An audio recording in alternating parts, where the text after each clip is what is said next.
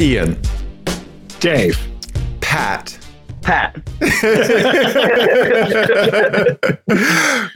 Ian, we have a guest on the show tonight. Yes, we've convinced yet another person to join us. Pat Curtin, all around Colorado car bon voyant and Pikes Peak enthusiast, writer, car restorer. Delightful, welcome. Weird car Twitter presence. Yes. Yeah. Thank you, guys. Thank you. That is more than an intro I could ever need. Well, thank you for coming on the show tonight. So we've known each other just kind of across the regions of Colorado for a while. We first interacted with you at the Unser outdoor karting track that is sorely missed by Ian and I. Yeah. I was going to say, back in the day, you guys were out there, it seemed, at least 3 or 4 times a week. I wish. From the time I started, it seemed like you guys were just always out there, you know, and then we got that league racing, that kind of stuff going before we started to shut down. So, you know, you guys were super involved. It was really cool to be hanging out with you guys. And it's nice to know that I knew you before Apex Adjacent. Yeah, there you go. Yeah, that's true. That's my claim to fame. Yeah, all the cars, whatever. Knowing Team Clear Coat, that's the secret. See, that's the OG right there. OG. Yeah. Yeah, we put the O in OG. and you've seen us both race karts a lot, and you worked there. Did you work on the karts? So at the time, I started there kind of right out of college. I was looking for a job, kind of wanting to get into cars. Couldn't really find anything, and then started as like a customer service guy there. Okay. Once I had been there about 5 or 6 months, they kind of saw that, right, I was real into the racing, right, really picking up everything that was going on. And I kind of moved into a management position. So by the end of everything, I was managing most of the events and stuff over there. As you guys both know, right, the owner of the outdoor end of things kind of left to start his own go-kart team.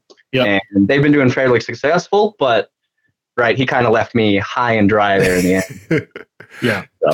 Well, I was asking because I just wanted to apologize because I was there all the time and we were there all the time. I'm sure that we did not leave the karts in as good a shape as we found them all the time. So that's totally fine. That's for the mechanics to deal with. Right. Okay. Gotcha. I got a guy for that. Exactly. Yeah. As long as I get it off the track, we're all good. Yeah, I mean, if we weren't breaking them, then they wouldn't have anything to do. So we're job creators, Ian.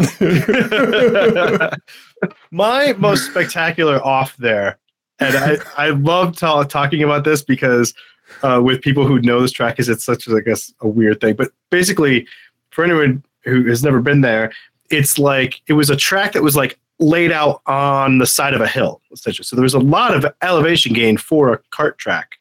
And at the far end of it, there was like a field and a drop off to a fence, like that it like rolled down to a fence. I went off so spectacularly at the top of the hill that I went backwards and came to a rest against the fence at the bottom of the hill in a rental cart. And that was right as at the track there, right? That was the furthest point and the only point on the track that we couldn't see. Yep. I had to get out and go like this and stand. I had to walk back up the hill because I was just like, I don't think they know I'm here.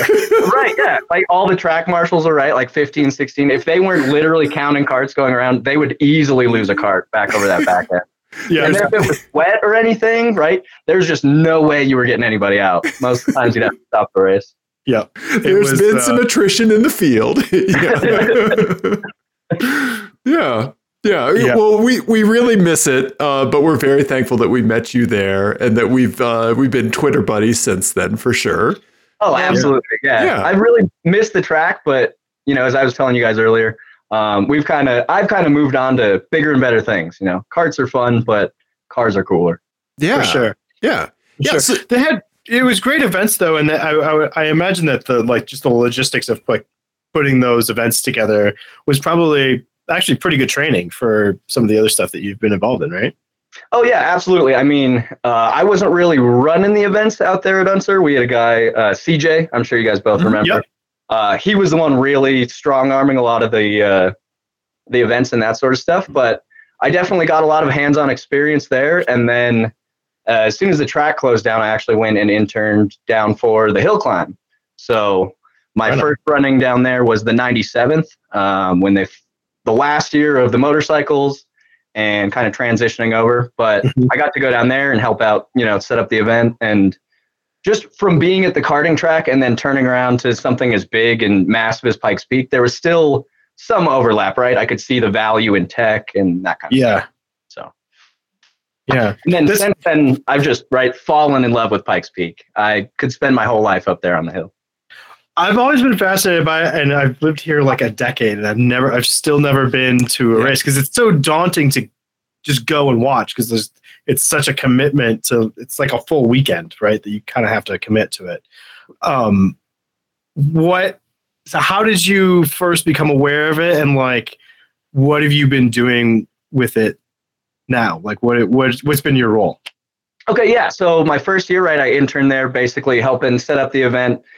Basically doing whatever I could to help, set hay bales, all that kind of stuff, climbing up and down the mountain. I'm obviously into Twitter, so I was really pushing on the live tweeting and getting that stuff going. Nice.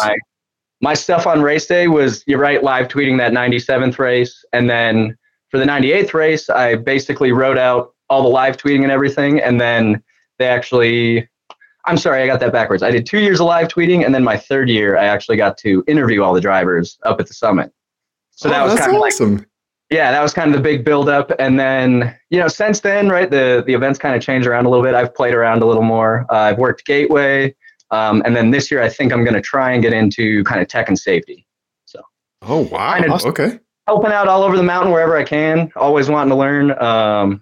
And being the third oldest motorsport in the United States, there's so much history, and a lot of people don't seem to enjoy the history as much as somebody like me. So, no, it's super cool, and the old videos of or old pictures or whatever of what they were doing back in the day are just insane. Even so the karting place, they have an old Pikes Peak car in the lobby there. And the craziest thing to me, there's lots that's crazy about it, but the craziest thing to me is the drive shaft that goes right in between your feet. Yeah, just spinning right underneath you. Just insane. Yeah, as you climb 5,000 feet, it's no big deal. Whatever. On gravel, by the way. Yeah. So you're definitely getting gravel flung at you, surely, from that drive shaft. Oh, yeah. Any of those old guys, you talk about Louis Unser, any of those old guys, even going back to where there were riding mechanics and that kind of stuff. Yeah. I've heard a few old interviews with Louis Unser and some of those older guys who ran mostly in the dirt. And a lot of them say that no matter what, you just got to be full throttle and pointing at the mountain, right? Even if you're all the way out and the back end sliding away from you, as long as you have your nose pointed towards the mountain and you're full throttle, you're going to be okay. But that mentality is just insane to think about on some of those turns. Right. Yeah. Ian and I threw down a sim day the other day. We were playing some Assetto Corsa. We were driving a classic F1 car, right? Okay. Yeah. And it just when you put yourself in those things or see those physical pieces of metal, the impact of the danger just becomes so much more real. The amount of power that the cars have, the fact that you're 5,000 feet into the air, it's all so yes, F1 used to be crazy unsafe, right? But they weren't going up a freaking mountain, Yeah. They at least had guardrails on both sides.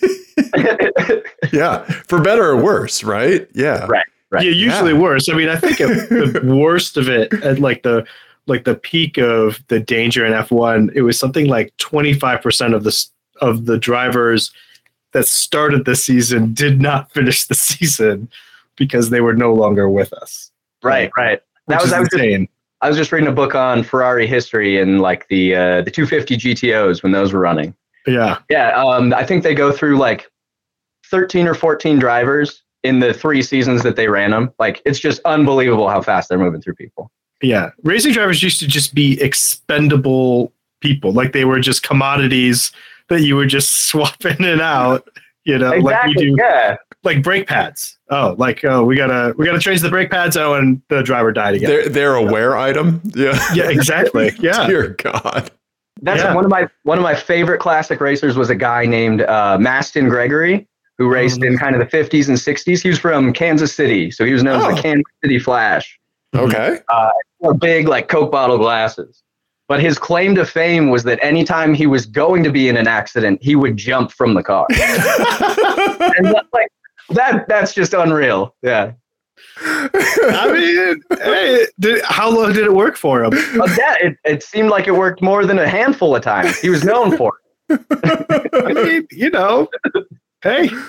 Yeah, I like that. I like that. Like, I'm not going to stick around and receive consequences for my mistakes. Yeah. Well, so Ian and I we've never been to Pikes Peak. I've been living in Colorado since 2000. I've driven my old Saab up it once, right? Which was hilarious. But and a bad decision, but we've never been to the race, and we really, really need to go. Like, for anybody that is even nearby, like, what besides the history of it, why do you think it's important for folks to attend Pikes Peak?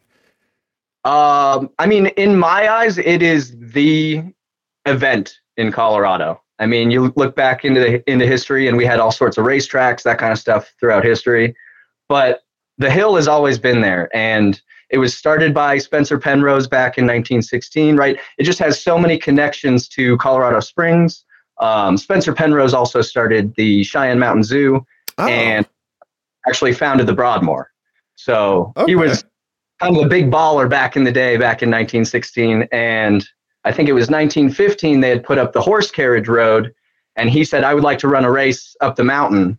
And Colorado Springs came back to him and said, well, we can't really run a race up here. And he said, I'll put down $500,000 to help pave this road.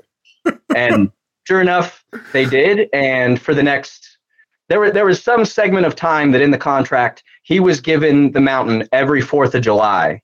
And he could run the race on the 4th of July.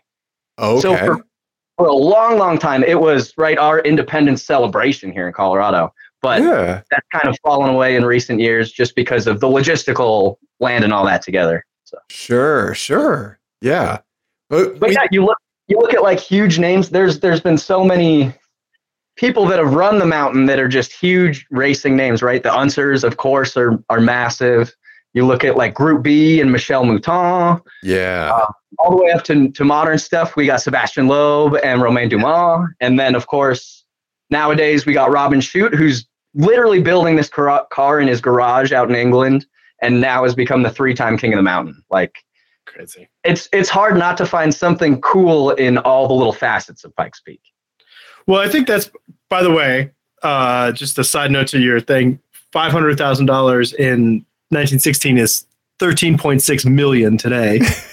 Yeah. And it was originally like a publicity stunt, right? It was like a way to get people to the Broadmoor, essentially, right? Like it was like related to, he was trying to attract people to his other things that he had, I think. You're right. I'm not 100% sure if the Broadmoor was actually open when the first race ran, but it was within 3 or 4 months of being finished. So it was the draw of getting everybody out there. Right. And he had built the Broadmoor as this big European getaway, right? Kind of in the style of what people overseas would do. So the idea was that people from Europe would fly over, right? Kind of spend the summer here at the Broadmoor and then go see the race while they were in town. Yeah, very cool. But yeah, to what you were getting at too is like I think the coolest thing about Pikes Peak is that it's one of the few remaining things in motorsport where like you can legitimately have somebody building something in their garage and have it run competitively with factory teams and long-term racing teams and stuff like that. That just doesn't exist really anymore. I mean, there's a little bit maybe in Le Mans, but not like it is in Pikes Peak. Yeah, and never quite to the same degree, right? Like one I'm thinking of recently is there's a kid here in town, Trevor Oweda, and he has an Audi 4000 that he's getting ready to run. This will be his second time, I believe. But right, his dad's been running for 4 or 5 years, and so getting back to Pikes Peak, it's just all about family and repeat runners at the mountain. That's amazing. Yeah, his dad ran a Boss Mustang for a while, right? Yeah. That's correct. Okay. Yeah. I couldn't remember off the top of my head. Yeah. No, there was an excellent article in a magazine we happened to come across called Shift Magazine about him. Yeah, in issue 1. Oh, yeah. I happen to know Shift. Yeah, I've been doing plenty of editing for them and then a few little articles here and there. Yeah, for anybody who doesn't know, Shift Magazine is an online magazine that's completely free. It's just a great, well-designed PDF that you can download of Colorado car culture, automotive, like motorsports, all kinds of stuff, like largely motorsport and racing centric, but still, like, yeah, there's a great article about the gentleman building the Audi in his garage. And you've written a couple articles for it as well, right?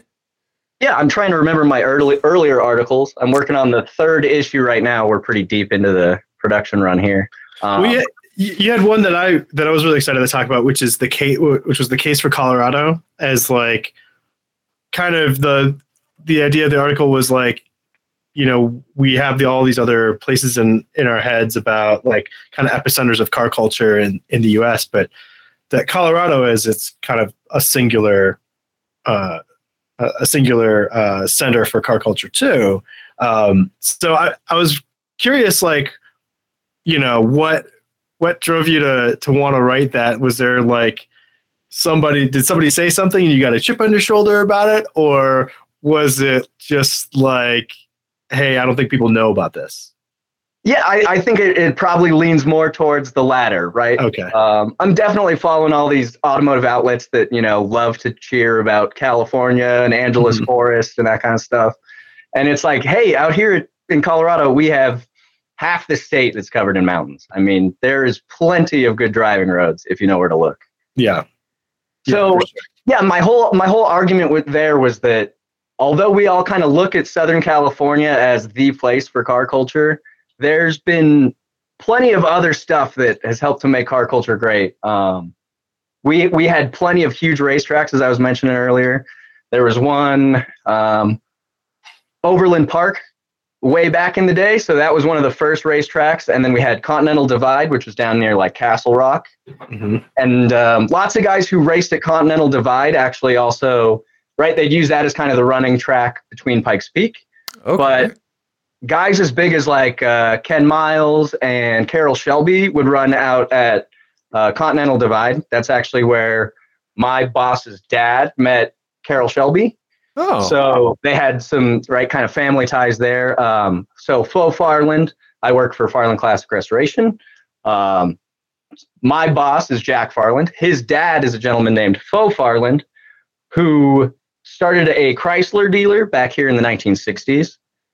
So just getting to be involved with all that Colorado culture and getting to meet him and realize that, oh, there's a lot more Colorado car stuff going on than we realized. Yeah. Just like one other little one, I was reading that Ferrari 250 GTO book, and one of the original customer cars from Ferrari was a 250 GTO in blue that came to a gentleman here in Denver. Interesting. Okay. So yeah, he only owned it for about a year and a half before selling it down to a guy in New Mexico. But that's kind of our cool claim to fame on the 250 GTO. Oh, that's really interesting. Huh. Colorado is certainly underrated. I don't think I really truly appreciated like the car culture in Colorado until like Ian and I like really dove into doing this, right? Like, and also I didn't really appreciate it until I started doing like some deep dives on Craigslist, like, and comparing like Colorado Craigslist to surrounding areas. Like I'm from Kansas City, right? Like they can't like, I would look at Kansas City Craigslist because maybe there's something I could buy out there, drive back, blah, blah, blah. Take it over. Yeah. Yeah. And Colorado is just this abnormality of like such eclectic cars that just, and all that stuff just eventually filters down to Craigslist when they're the ninth owner. And it's a beautiful bouquet of just weird stuff that shows up, you know? Yeah. There's a Datsun 510 that's been bouncing around Craigslist for a few months now. And it goes to a new owner, and then I hear that they can't quite figure out these engine issues, and it goes on to the next one. So, yeah. There's plenty of that stuff moving around, and all sorts of weird oddities seem to end up here too. One that I keep seeing is like VW Brazilias. Have you guys ever heard of those? Oh no. Let me pull up a picture and show the folks. Yeah. Okay, VW Brasilia.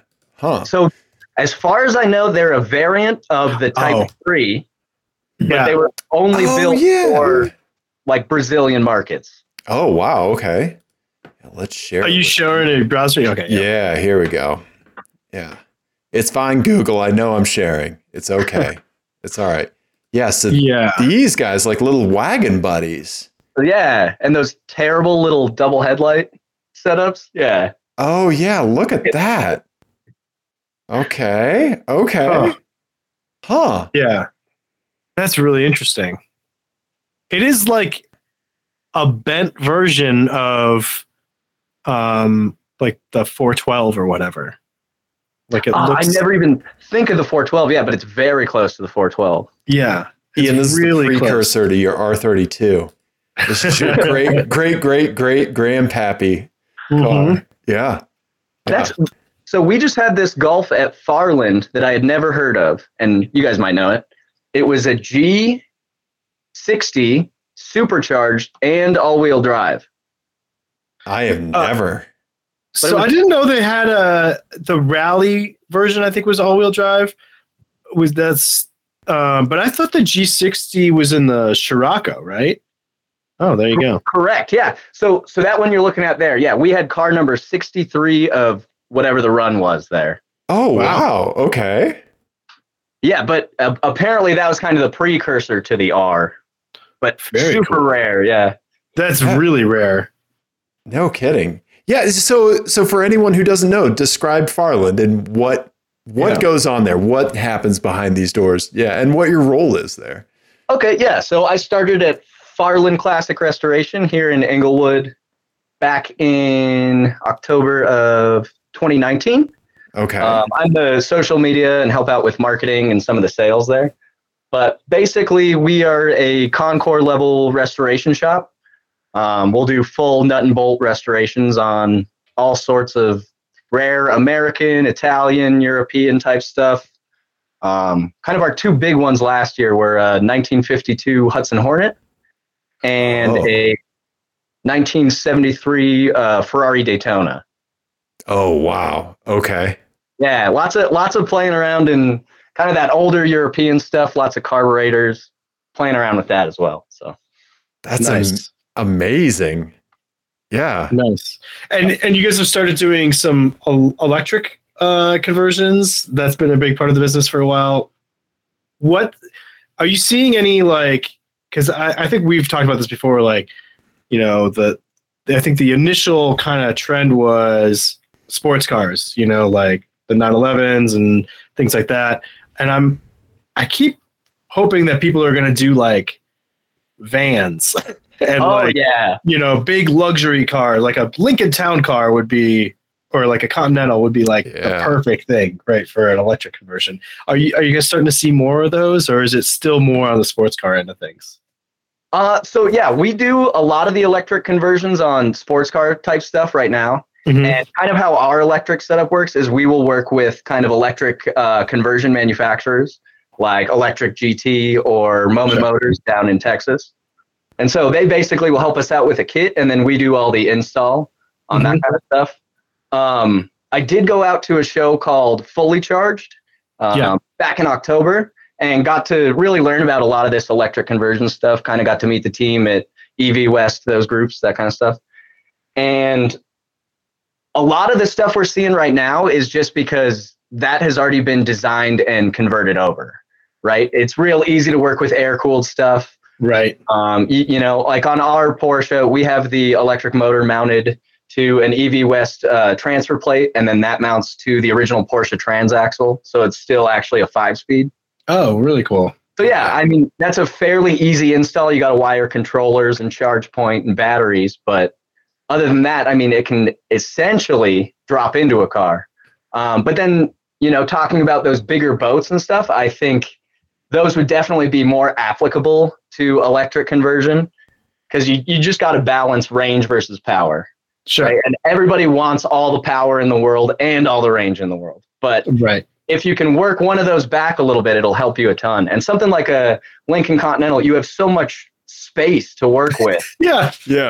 You can throw batteries between the frame rails, back in the trunk, right? There's so many more options for you. Where like on our Porsche 912, we have 5 Tesla batteries up in the front, under the hood. But then other than that, we really can't fit any more underneath the car. Right.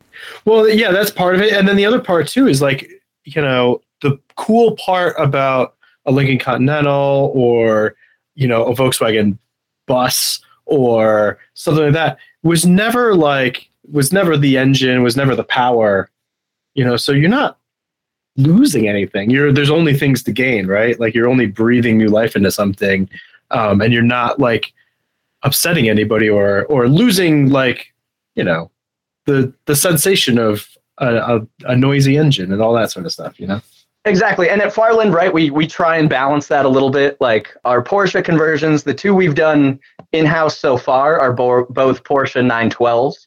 So they're the 4-cylinder. It's not quite as sacrilegious. Yeah. But, some Porsche people walk into the building and won't even look at the car. They're, that's absolutely sacrilege. There's no reason for that. Yeah.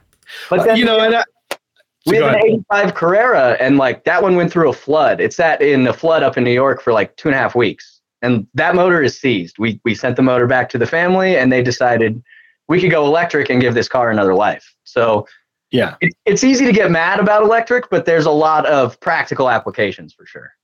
Yeah, no, absolutely. I think it's funny. I think part of it is probably just self-selection. Like the people who are into cars and early adopters are also the type of people who buy sports cars probably. And that's probably a lot of the reason why this was the first wave. It's just funny that it's maybe not the best application for it, but it's a really cool idea. And I'm really excited to see where it goes from here for sure. Oh, absolutely. And that Hudson I mentioned, something like that was 70 feet long and there's 30 feet of space inside. That is just asking for an electric swap. Right. So yeah, it's right. Balancing expectations. That's all we do over at Farland. Yeah. That's amazing. A lot of times we'll get somebody who comes in and it's a 1-family car and they've loved it its whole life, but it's a 72 Monte Carlo. And we're like, hey, even if we put in all the time and effort to restore this, it's going to be worth about a quarter of what this restoration will cost. Yeah. So do we want to get into that? Probably not. So. Yeah. There's a little bit of heartbreak built into that line of work for sure. Right. Yeah. You gotta often tell people that their beloved car is closer to worthless than they think. Right. Yeah. Do you watch that BBC show Repair Shop at all? Have you seen that? Oh, I haven't heard of that one. Oh, yeah. It's these restoration experts in the UK, and you can bring them, an old typewriter cash register, ceramics that have been broken, stuff like that. Every now and then people bring them things that are, largely worthless, but it's 1,000% sentimental value, right? Yeah. And seeing people want to have things continue to live on because of that value and just disregarding the financial value of it is something very interesting. Yeah. Right. That's actually how our Hudson Hornet was.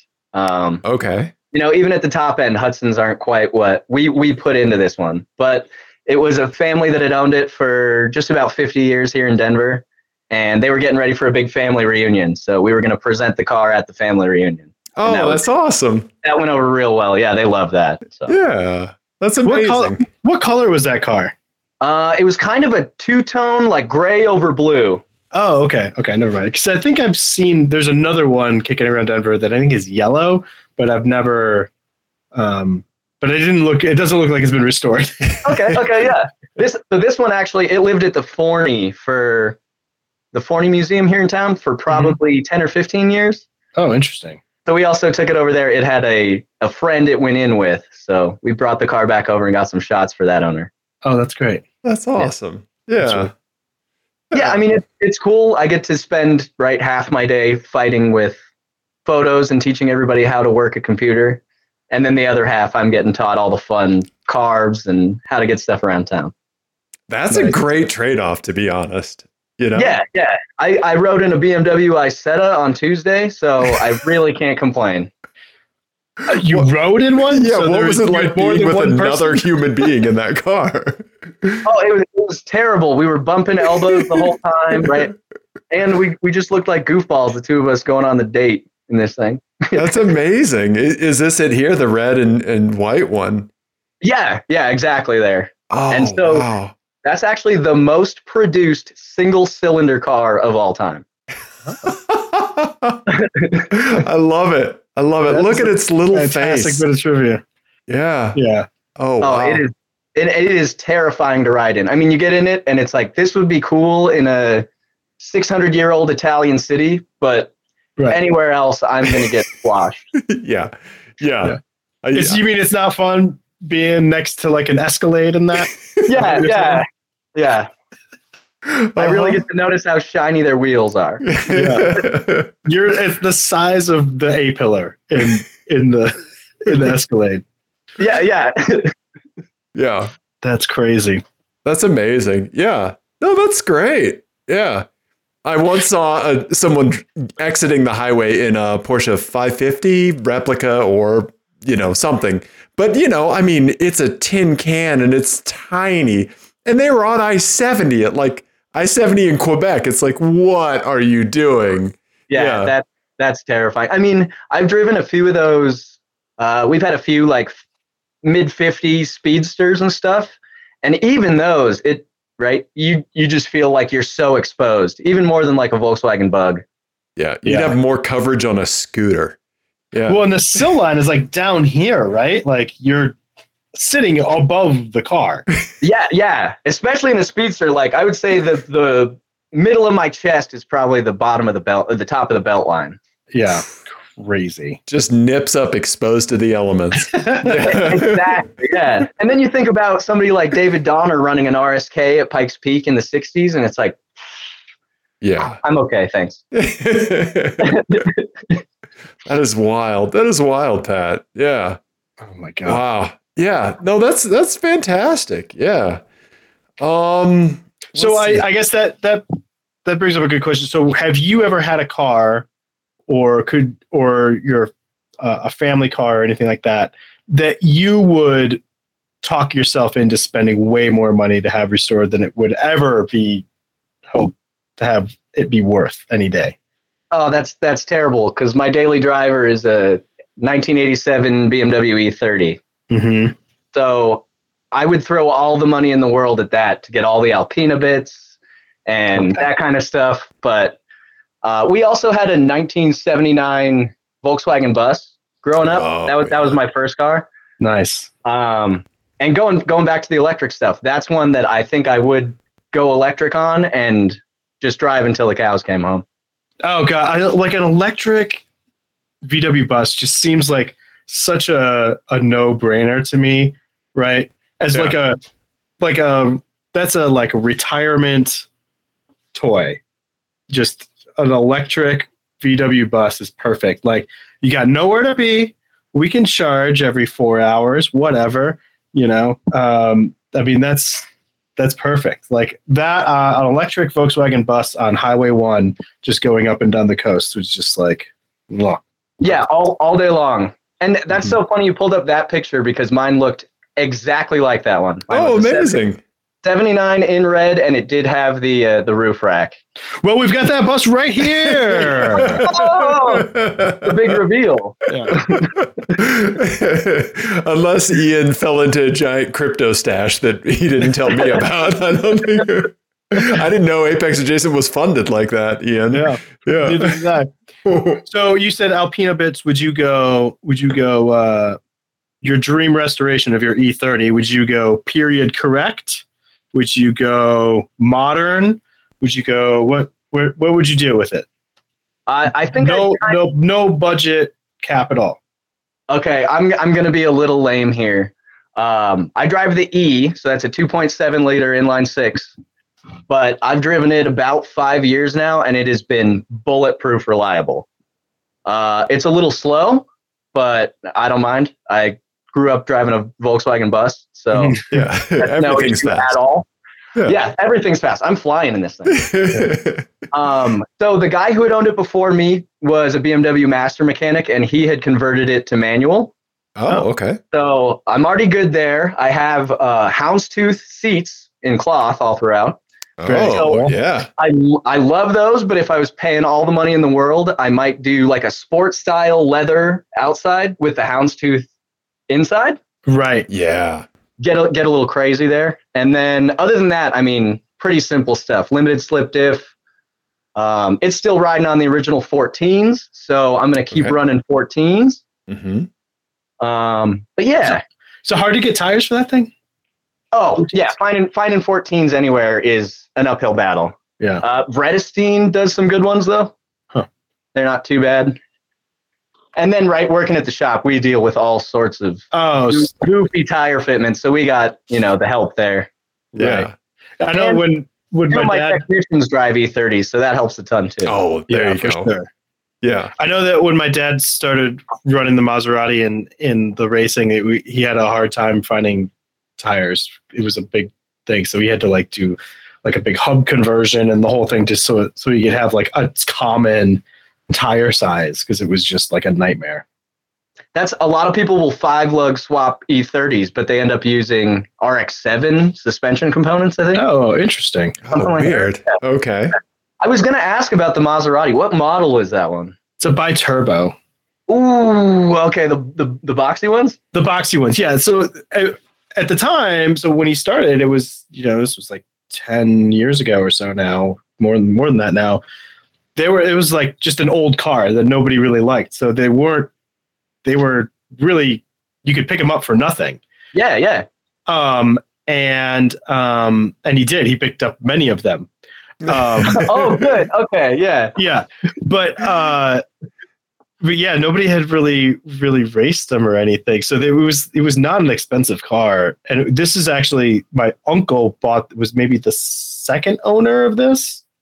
Oh, okay. Of the red car, the one that got wadded up at Watkins Glen, and this is another one. But the original one was, my uncle had it as a car back in the 90s, and then this happened. I don't know. Yeah. I gotta say, I don't think that's the worst thing in the world for one of those Maseratis. No, and it's really it's super fun to drive. But the hubs are, I think, Subaru. I think they're WRX hubs. Because that's what they could get to work. And there's all sorts of weirdo stuff going on under here, but and then Maserati didn't change the design of that engine for ever. They just kept iterating it, mm-hmm. that bi-turbo design went on for a really long time. So there's tons of low volume options for where there's 6 of them. But there's a lot of different options that you can swap in and out of this. So it's okay. Cool. Okay. And is that a V6? Is that right? Yeah, it's a V6. And is that based on the Busso? It's based on, I believe, a Citroen design. Oh, known for their reliability. No, oh yeah, it's the French and the Italians. a perfect mix there. Yeah. Yeah. I mean, when they do food, yes. When they collaborate on food, oh my god, it's amazing. But mechanical and electrical, maybe not so much. Yeah, it's Citroen block, I believe, and then Maserati bolt the turbos to it. I think I have that right.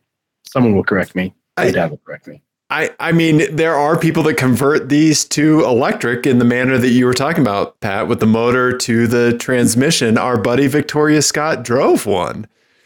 Oh yeah. Yeah. She put up an article on Jalopnik about 2 years ago about it. Yeah.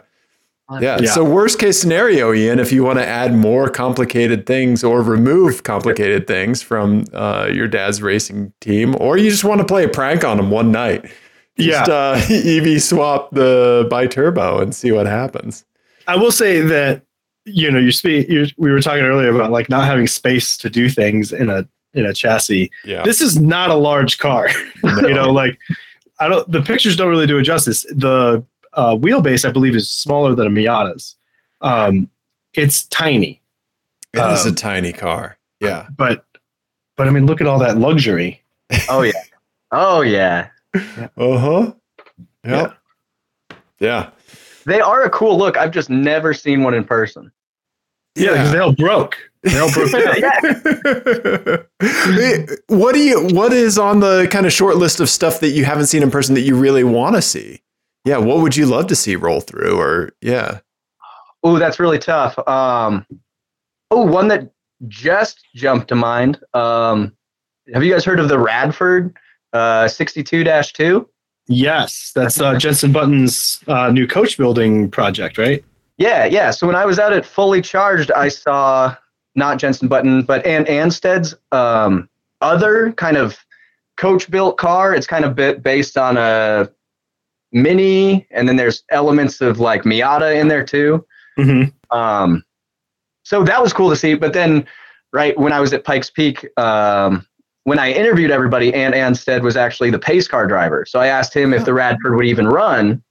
And lo and behold, this year they've just announced that there will be one running. So oh, wow. Awesome. That will be a cool one to go see. Yeah. That's really exciting. That's amazing.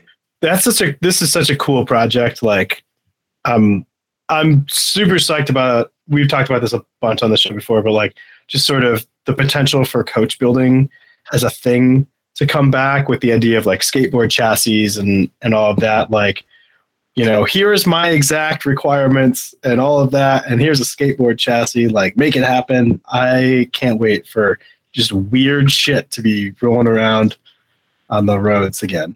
Exactly. Like I'm amazed that like, right, Pininfarina has spun off as their own brand, but I can't believe they aren't buying those, what are they, the MQB Volkswagen skateboards? Right. And building something off that. That seems like a no-brainer. But Right. I don't run a manufacturing firm. Yet. Yeah. I wonder if part of it is like crash testing and stuff like that is just so difficult. But there must be, you know, a way to for the regulatory kind of apparatus to like take some of this into account, because that is definitely the way that the technology is moving, and it would be nice if that would kind of catch up with it, you know? Yeah, if we could lean into that a little more and help get the manufacturers away from big, beefy EVs. Yes. Yeah. Right? Like, yeah. I haven't seen a Hummer EV in person yet, but I have. Looking forward to it. I have. I was in Michigan, and they are as huge as you think they are. It's just like silly, stupid, huge. I haven't seen one yet, but it makes me think that I'm going to have the same reaction the first time I saw a Ford Expedition in like 1990, whatever, right? The first time I saw it, I genuinely thought it was a military vehicle. Like it was something so large on the road that my little Missouri brain couldn't wrap around it. Yeah. Well, now that doesn't even seem that crazy, right? Like it doesn't even, like, compared to like the average Brodozer that I see on a daily basis, like that's a small car. Right. Yeah, exactly. Yeah. You're not any bigger than any of the Brodozers. Yeah. Yeah. Huh. I think what we've established here is that the ideal form factor for an electric car is Lincoln Continental. Yes. Exactly. I'm glad we could answer that for everyone. Okay. Mm-hmm. Done. Get on it, Ford. Yeah, as well as Ford has managed Lincoln, I don't think they're going to listen to us. Although they do have a history of bad decisions, so maybe they will. I don't know. Mm-hmm. Yeah. No, that's. Yeah. Should we? What do you say we play a game? Yeah. Pat, we have a license plate game prepared for you. All right. So Ian has not seen this either. Let me So we're working together. crack open the folder here. This I couldn't really find anything in the hopper to theme for you. So this is just Audis with vanity plates, buddy. Just Okay. Do you have history with Audi? Give me general thoughts on Audi. My family is big Audi drivers. Okay. I've seen a few of the Quattro S1s in person, but Ooh. and we sold, what is it, RS2 right before I started at Farland. Very cool. The wagon. Yeah, Nagaro Yeah. blue. Yeah, Oh my god. The color. Amazing. Yeah. the one. Yeah. Cool, I Did you didn't get it. Yeah. did you sell it to Doug DeMuro? Yeah. That we didn't. That was actually like our first bad taste with the auction stuff. We kind of had somebody farting on that car, and that didn't. Gotcha. Yeah. Well, here's some less valuable Audis. I can guarantee you. Yes. All right. Here you go. All right. So, yeah, Ian, do you want to narrate what for the audio listeners? Yeah. Well, okay, so we're promised Audis, and the first car is a Lincoln. It is. Lincoln, is that MKC? Yep, you're correct. Also known as the Ford Edge. Yeah. Okay. And it's in, old person pewter or whatever that is. And then we've got, with really nothing to go off of, except they need to change the rear windshield, their rear windscreen wiper. We've got an Audi A4 in black, very clean looking, from Iowa. Not much to go on. And then we've got a beat up A6 with what engine is that? Can you zoom in? Yeah. 3.2? Yeah. Got the 3.2. Yeah. So that's a late car. That's a later model to have the 3.2. That must have been like the last time. Yeah, it lasted the run. Yeah. Right. But that's probably what, like mid 2000s, late 2000s. I think Somewhere mid I think, 2000s. Yeah, early. Yeah. 04, 05, I'm saying. Okay. Yeah, and then the A4 is newer. But then we got the license plates. We've got Audi J12, Audio S6, and Rowdy, spelled Raudi. It's a rowdy Audi. Yeah. Interesting. Pat, have you ever had a vanity plate on any of your cars? No. Not even close. I've thought about that new Pikes Peak plate, though, that has drawn me in. Oh, is there a Colorado Pikes Peak plate now? So there's a Pikes Peak Hill Climb plate that came out just before all this new run of plates we've just had. Okay. I'm going to look it up real quick because I bet it's beautiful. Okay. Oh, race to the cars. Cool. Okay. Nice. Look at that. Okay. All right. So yeah, I might pay in on that one. Nice. Yeah. Yeah. But you've never done a custom plate. You've never done a. I have not. I'm not creative enough. Okay. Yeah. Yeah. Well, neither are any of the people who get them. So you'd be in good company. But I at least, acknowledge it. Right. Yeah. All right. Yeah. You have self-awareness, which means you're not going to get one of these. Okay. Got it. Yeah. Yeah. All right. I would like to do a little bit of zooming and enhancing for you to kind of show you around this A6 on the bottom here. Okay. Because I think it has a modification that I don't know if I've ever seen before on these Audis. This is not a shadow, whatever this is, on the door at the bottom here. This is just black vinyl, maybe something like that. They like installed a kick plate. That's not stock? That never came on any A6s? Not that I know of. Ian's going to fiercely Google it. I'm Googling. Yep. Lower. And look at that wheel peel on that front wheel. This has definitely been well used. Yes. Yeah. The brake dust that wheel is more brake dust than it is wheel at this point. Yeah. That rear wing is really bothering me as well. Yeah. These little odd ends of it. Yeah. All the way over the taillight. Yeah. Yeah. Yeah. I want you to drink this one in. Yeah, because it seems like something special to me. Yeah, but That one screams rowdy to me. But really, okay. yeah. Okay. But I'm not sure on the other two. Yeah, Ian, any takes? Man, I don't know. I kind of think audio S6 might be in the Lincoln. Like maybe it's just a coincidence that it says S6 because also the A6 is not an S6. Right. They're not going to be bragging about the wrong model. Yeah. I mean, maybe they would. Who knows? People are insane. I don't know. I'm still trying to figure out if that trim is stock. So there was trim on that A6 that there was like black body trim on the bottom, but it didn't look like that. Yeah. Which is making me crazy. It's weird. It doesn't go down over the rocker panel. That's so strange. Okay. Yeah. I wonder if that's like a weird, like US market only thing or something. I don't know. Okay. But so I think audio S6 is the Lincoln. That's where I'm going. And then Audi J12. Did you have a theory on what J12 might mean? I have no idea.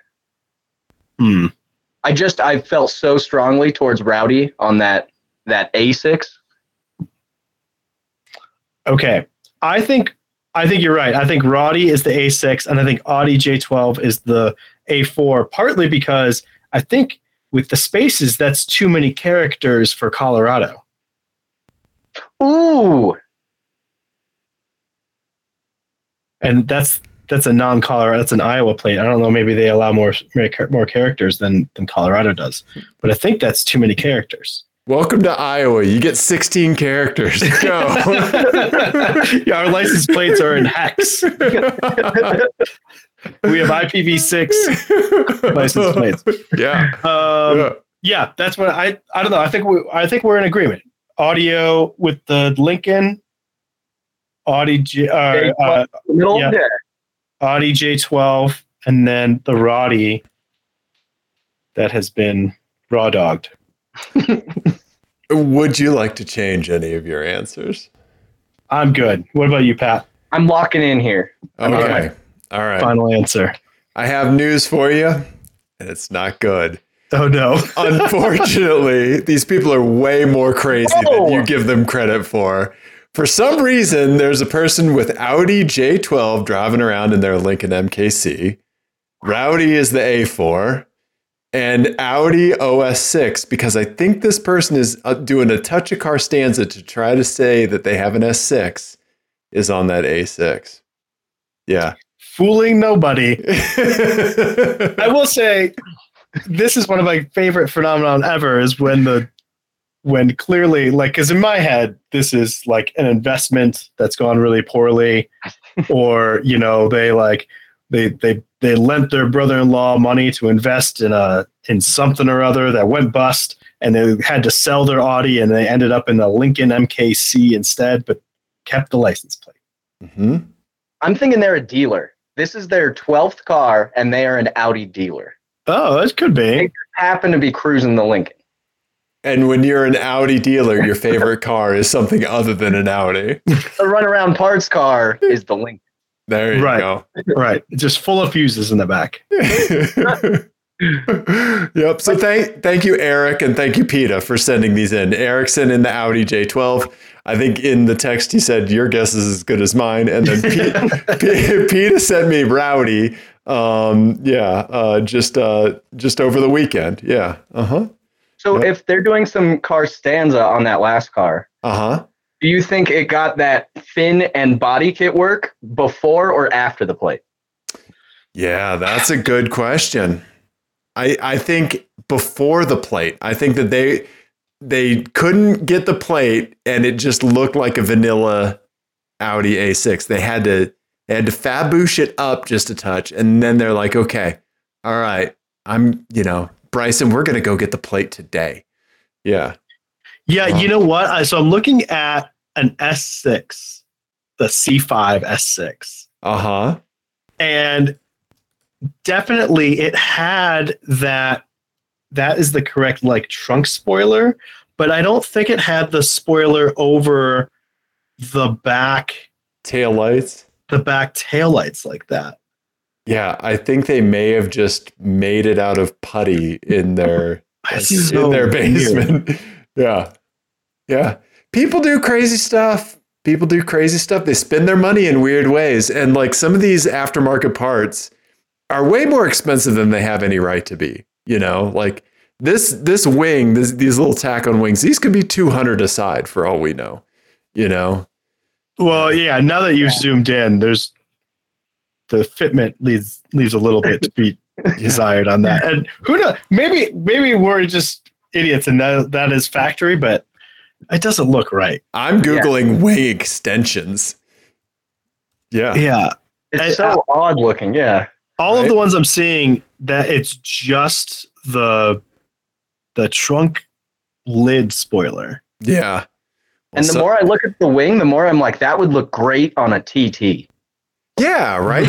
Yeah. Yeah, that fits, right? Yeah. I don't know. People be crazy. I've had that Audi 06 in my hopper for years, it seems like now. And then Rowdy finally brought the Audi trifecta together. So thank you, Peter. It's worse than that, guys. That trunk lid spoiler, that's an RS6 spoiler. Now they're jumping miles. Yeah. But they did not have the spoiler over the taillights. I'm sorry, I'm still fixated on the taillights. There's going to be a few things that keep you up tonight, Ian. Yeah, that rocker panel vinyl. Yeah. So weird. Apologies for the insomnia. Yeah. Up front. Yeah. Yeah. So Pat, we do a segment on this show, and it's Ian's album of the week. And so, Ian, I was wondering if you had an album of the week for us. And then, Pat, I'd love for you to give us like a recent album that you like for good driving music. Okay. If anything comes to mind. Yeah. Or anything that you've just been listening to lately. Yeah. Yeah. I am completely unaware of what Pat's musical taste is. I grew up playing in jazz bands. So there's a lot of jazz influence there. Give me a moment and I'll give you my album. Ian's listening. Yeah, no, I like jazz. Yeah, I played electric bass for years, so lots of like Birdland and Weather Report. I'm real into them. Okay, so more like fusion type stuff? Exactly, yeah. Okay. Yeah. Oh, what is that? Hold, please. Hold, please. Hold for Googling. Pause for Googling. You might even know. The Japanese jazz fusion dude from the 90s. Oh, I don't know. I just very recently bought my first Japanese jazz record. There's a great album cover of somebody skydiving. Huh. I'm sorry, I wasn't ready on my album here. That's okay. Ian, do you have an album of the week? I do. While Pat furiously Googles? Yeah. All right. Yeah, so while Pat is Googling, I'll go. So there's a new album coming out by one of my, a band that I really like that is fairly recent called Young Fathers. They have a new one coming out, but I'll pick their first record, which is my favorite of theirs, called Dead from 2014. Okay. I'm struggling because I don't really know exactly how to. They kind of defy categorization a little bit. So they're kind of they're all over the place as far as genre goes. But there's definitely a bit of hip hop in there. There's some electronic stuff going there. There's a lot of synth stuff going on in there. There's maybe like a sprinkle of Afrobeat happening. It's really good. So they're on Anticon, which is a label that I'm familiar with because I'm a huge Cloud Dead and Restiform Bodies fan. So like really weird avant-garde hip hop, like very crazy abstract hip hop. the Yeah. Anti-Com label was very foundational to me in like the late 2000s. Yeah. Okay, and this sort of fits with that because they are kind of like a little bit out there for a pop record. So Yeah. you will like this. I'm Okay. almost Okay. positive you're going to like this one. Okay. Okay. Yeah. Pat, what do you got for us? So mine is called All of Me by Masayoshi Takanada. It's a 90s album. There's a great photo of a guy skydiving on the cover. Okay. All right. Yeah. Here we go. Oh, Dave got super lucky. I saw you. Dave started typing the name and then bailed immediately. Just backspace, backspace, backspace. He Uh-huh. tried to name that last name without flubbing it. That Yeah. alone was tough. Yeah. Yeah, but it's like I would almost call it like elevatory jazz pop. Just kind of bumpy, upbeat. Good for like a morning cruise up Pikes Peak. There we go. That's perfect. Nice. Nice. I dig it. I dig it. Yeah, I'll put links in the YouTube video to both of those albums. Yeah, for sure. Very cool. Yeah, absolutely. Yeah. Well, Dave and Pat, I think we did a car show. What do you guys think? Yeah. Yeah, we talked about cars. Yeah, there was no taint sunbathing. There was none of that usual stuff. None of it. I'm glad I could help with mostly cars today. Yeah. Yeah. Thank you for keeping us focused. I appreciate that. Pat, where can people find you? And where can they find the magazine? Oh, perfect. Yeah. Shift Colorado magazine. Shift. You can find it through coloradocarsandcoffee.com. Mm-hmm. You can find me on Twitter at Pat's Curtains.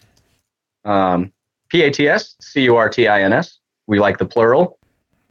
Other than that, go check out Pikes Peak. That's the coolest thing in the world. And go drive your car. That's it. Absolutely. Well said. Dave, if people enjoyed whatever this was, what should they do? Well, if you see a weirdo with an Audi vanity plate on a non-Audi car, go ahead and text it to us at 720-515-1391. Yeah, and tell us about your Pikes Peak experience if you've had one. Come to Colorado. Yeah. Meet up with us. We'll go karting. We'll go to Pikes Peak. And ruin my week of sleep by sending me pictures of Audis that just are like 5% not correct. Absolutely. Yeah. Trigger Ian with a tweet. Yes. Yeah. Uh-huh. Everybody,